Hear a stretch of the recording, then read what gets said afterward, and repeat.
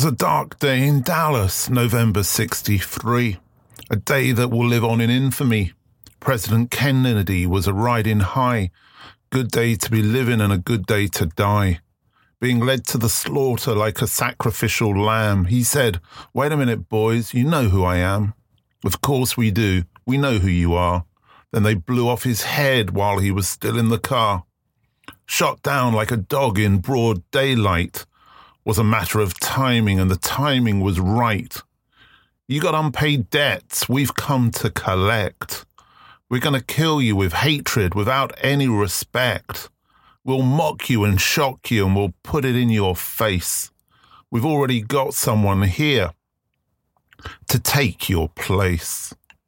Bob Dylan, Murder Most Foul, released in 2021 on his Rough and Rowdy Ways album. Hello and welcome to this week's A Photographic Life.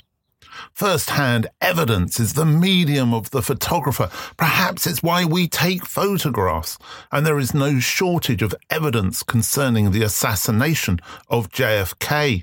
Or is there? I've recently watched the Oliver Stone documentary, once again re-examining the evidence that perhaps was shown at the time and that evidence that wasn't. Photographs and moving image remain as the most important forms of evidence, and yet they are in question when concerned with Kennedy's assassination. Who made which images? What are the images of? And how the images have or have not been manipulated formed a major aspect of Stone's investigation. The manipulation of images is not confined to the digital age and Photoshop as we know. The photograph as evidence is unreliable, just as the human memory has frailties. Stone's documentary is filled with memory-based evidence that aligns with collaborative evidence on record, on tape, and on film. I know as a documentary filmmaker, the excitement of finding two people giving complementary opinions that support an argument. When this happened in the Bill J film we made, my heart would skip a beat, and I would feel that we were moving forward in the construction of the narrative.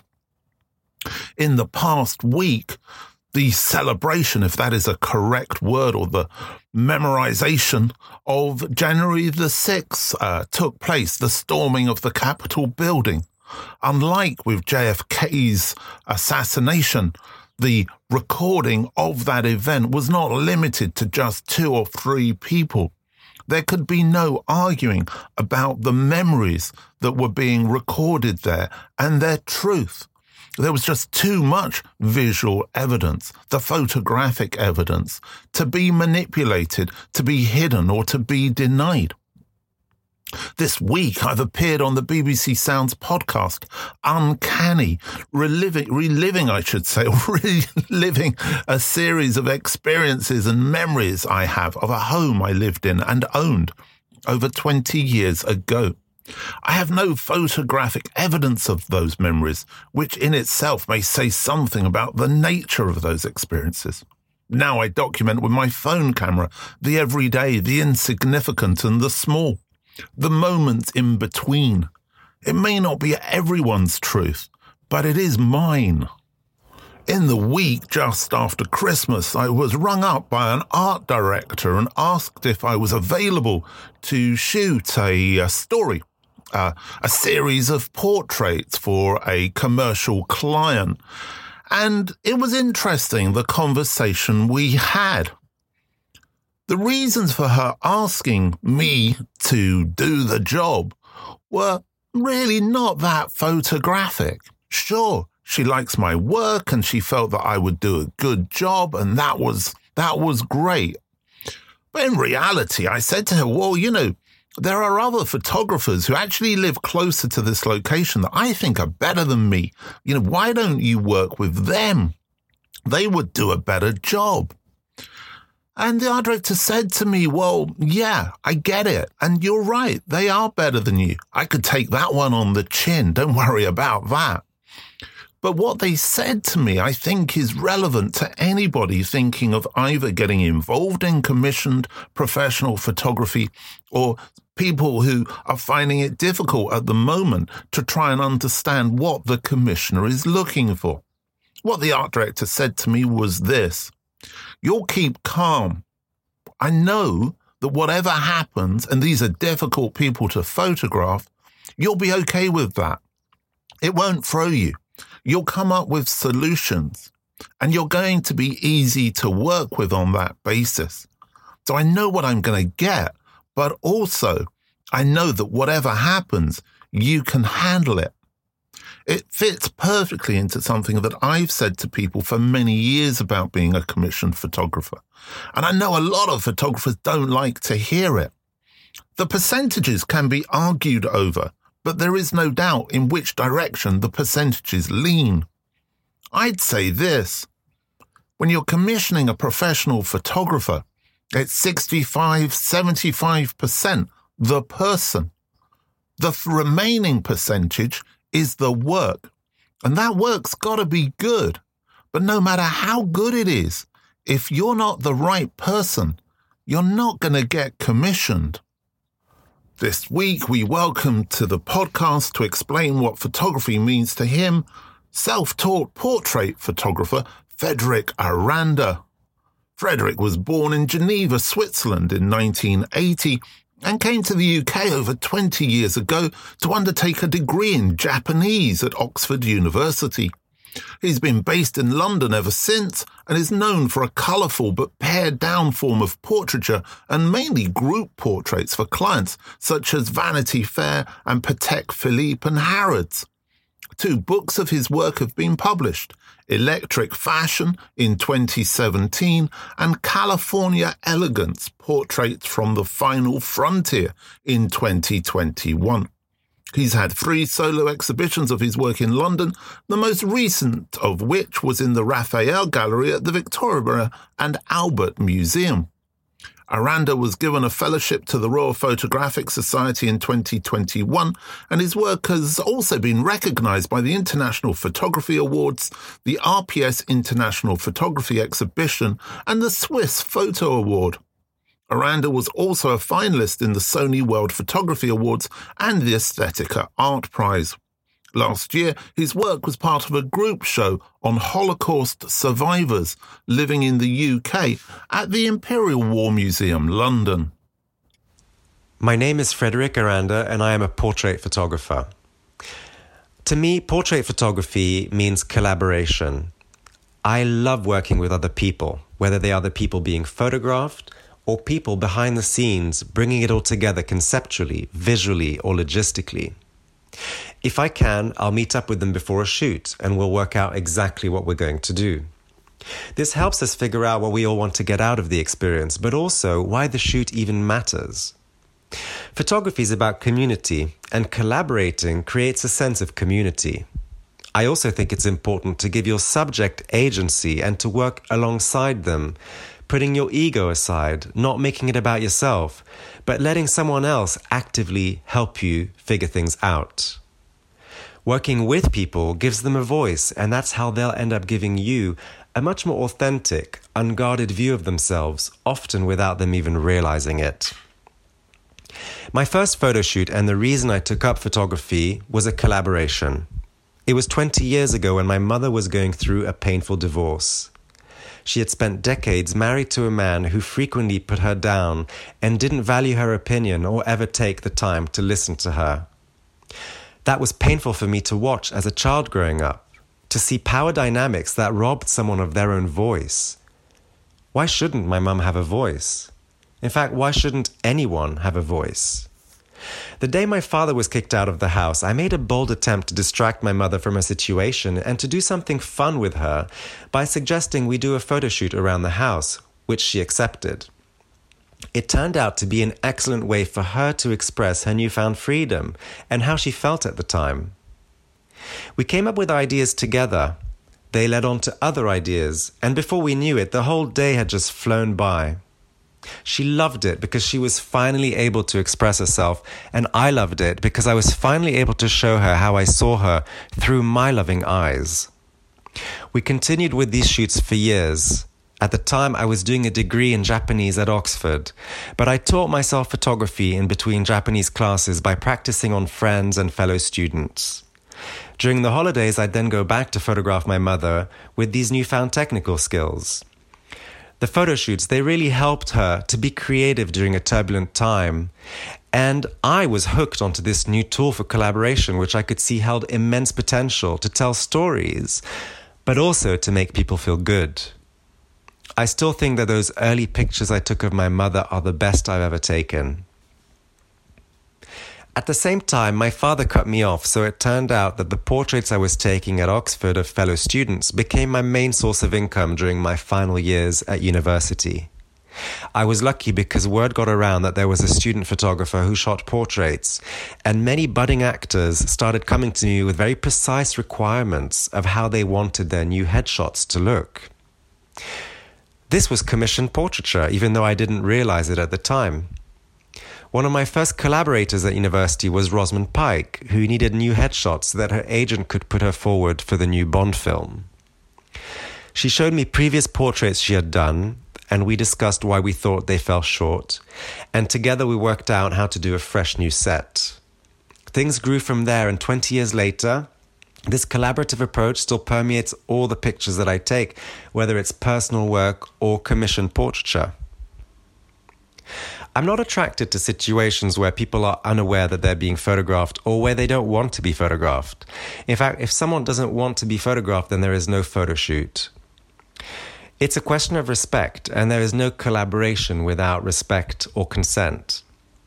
As long as mutual respect is in place, then I'm happy working with most people at telling their story, whether it's a personal project photographing a group of rabbis or whether I've been commissioned to photograph all the Vogue editors together in one room. In either case, it's a collaboration where vital input from the entire group is key to making it all work. From the composition and seating arrangement to the feel and mood of the final shot. Frank Gehry said that he loved collaboration. It pushes you. It's a richer experience, he said, and I completely agree. I never feel frustrated in a collaborative environment because I know that my voice as a creative is valued, and that even in a commissioned environment, I can still maintain who I am as a photographer without my integrity being compromised. As long as I can collaborate in such a way that I could find that emotional attachment to the subject, then I would find myself with the subject at the heart of the portrait. Thank you, Frederic, for your contribution this week. I think it's so important that photographers who work in a professional commission basis speak out and actually explain the reality of working in that area. It isn't all about the client just telling you what to do and you becoming nothing more than a button pusher. So I really thank Frederic for explaining that. And also, I think, tying very nicely in, as always, serendipity, because as you know, and as I say, I hadn't listened to Frederic's contribution until you just did then. But really interesting that it was tying into that little story I told prior to his contribution about that importance of the person in the commissioned environment. I think so often it's perceived that only in personal work can you do the kind of images, make the kind of images that you want to make. I'm here and Frederic's here to say that's not the case. I hope you've had an opportunity to catch up and listen to our New Year's Eve special, on which I have a conversation with Bill Shapiro from New York about what's happened over the past year, what's kind of happening, and what's maybe going to happen in the coming year in photography, obviously. Well, in the last week, I received an email from Bill, and it said, given that rant is 4/5 of your name, perhaps you'd like to check this out. Well, I have to say, in 57 years, that's the first person to make that observation. I certainly haven't made it myself, and I do hope I don't rant too much. Maybe that is how I come over. Well, who knows? Anyway, this is the article that Bill alerted me to. And interesting, actually, after Frederic has gone to such detail, to explain really personal reasons as to why he became a photographer and how he puts so much importance on collaboration and that idea of communication to read something like this. Anyway, it was an article on the Petapixel website that to me smacked of commercial pressure from advertisers, but it was identified by the writer at the end as a parody. I'm not so sure that it was a parody, as it was neither witty, well-observed, or funny. But anyway, you be the judge. It said this. And these are extracts, I should say, from the article, which actually wasn't very long in itself. It was titled, Why Real Photographers, in capital letters, Need to Keep Buying New Gear. Says, I can't think of any other profession outside of photography where the pros obsess about their tools quite as much as we do. I have to say I don't. If you're just stood there going through the motions with the same old boring gear, you won't necessarily be enjoying yourself. It's a strange concept. Your lack of enthusiasm will show in your attitude at the time, as well as in the photos later. There is no logical reason to replace a perfectly good lens with another version of the same when the previous lens was already great.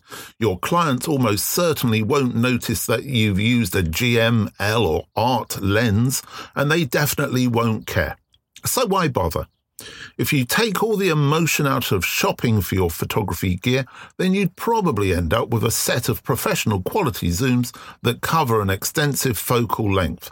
They will be flexible and last for years, but that's just boring. Evidently, boring's in italics. I have to say, my asides here are from me, not from the so-called parody, but I've never found working with the same equipment as being boring. I found it rather rewarding, actually, that I don't have to spend large amounts on equipment to get paid. But anyway, he finishes up by saying, great photographers love taking photos. Well, we'll agree on that. They push themselves creatively and strive to capture something new and exciting every time they go out. But what gets us most excited? New gear. Well, it doesn't.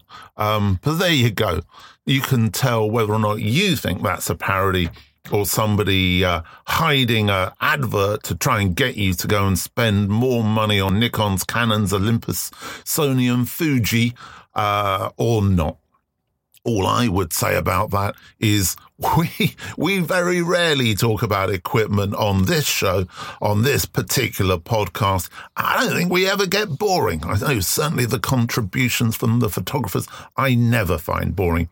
And they almost never talk about cameras. So there you go. Perhaps that's a rebuttal of that particular article. And thanks, Bill, for alerting me to it and also coming up with a new nickname for me. I did tell my family about this. They thought it was very funny. Okay, so that pretty much comes to the end of this particular episode. I hope you've enjoyed it. I hope you've found it either annoying or refreshing. Who knows? The whole point is never to agree, that's for sure. I've been talking a little bit about NFTs over the last few weeks, and I can say that I'm not going to be talking about them, I hope, very much more. All I do know is that new things that come along are not always good, and just by saying they're good doesn't make them good. I think that's worth bearing in mind, whatever comes up in the new year in 2022. But one thing I do know is always a good idea, and that, of course, is to take care.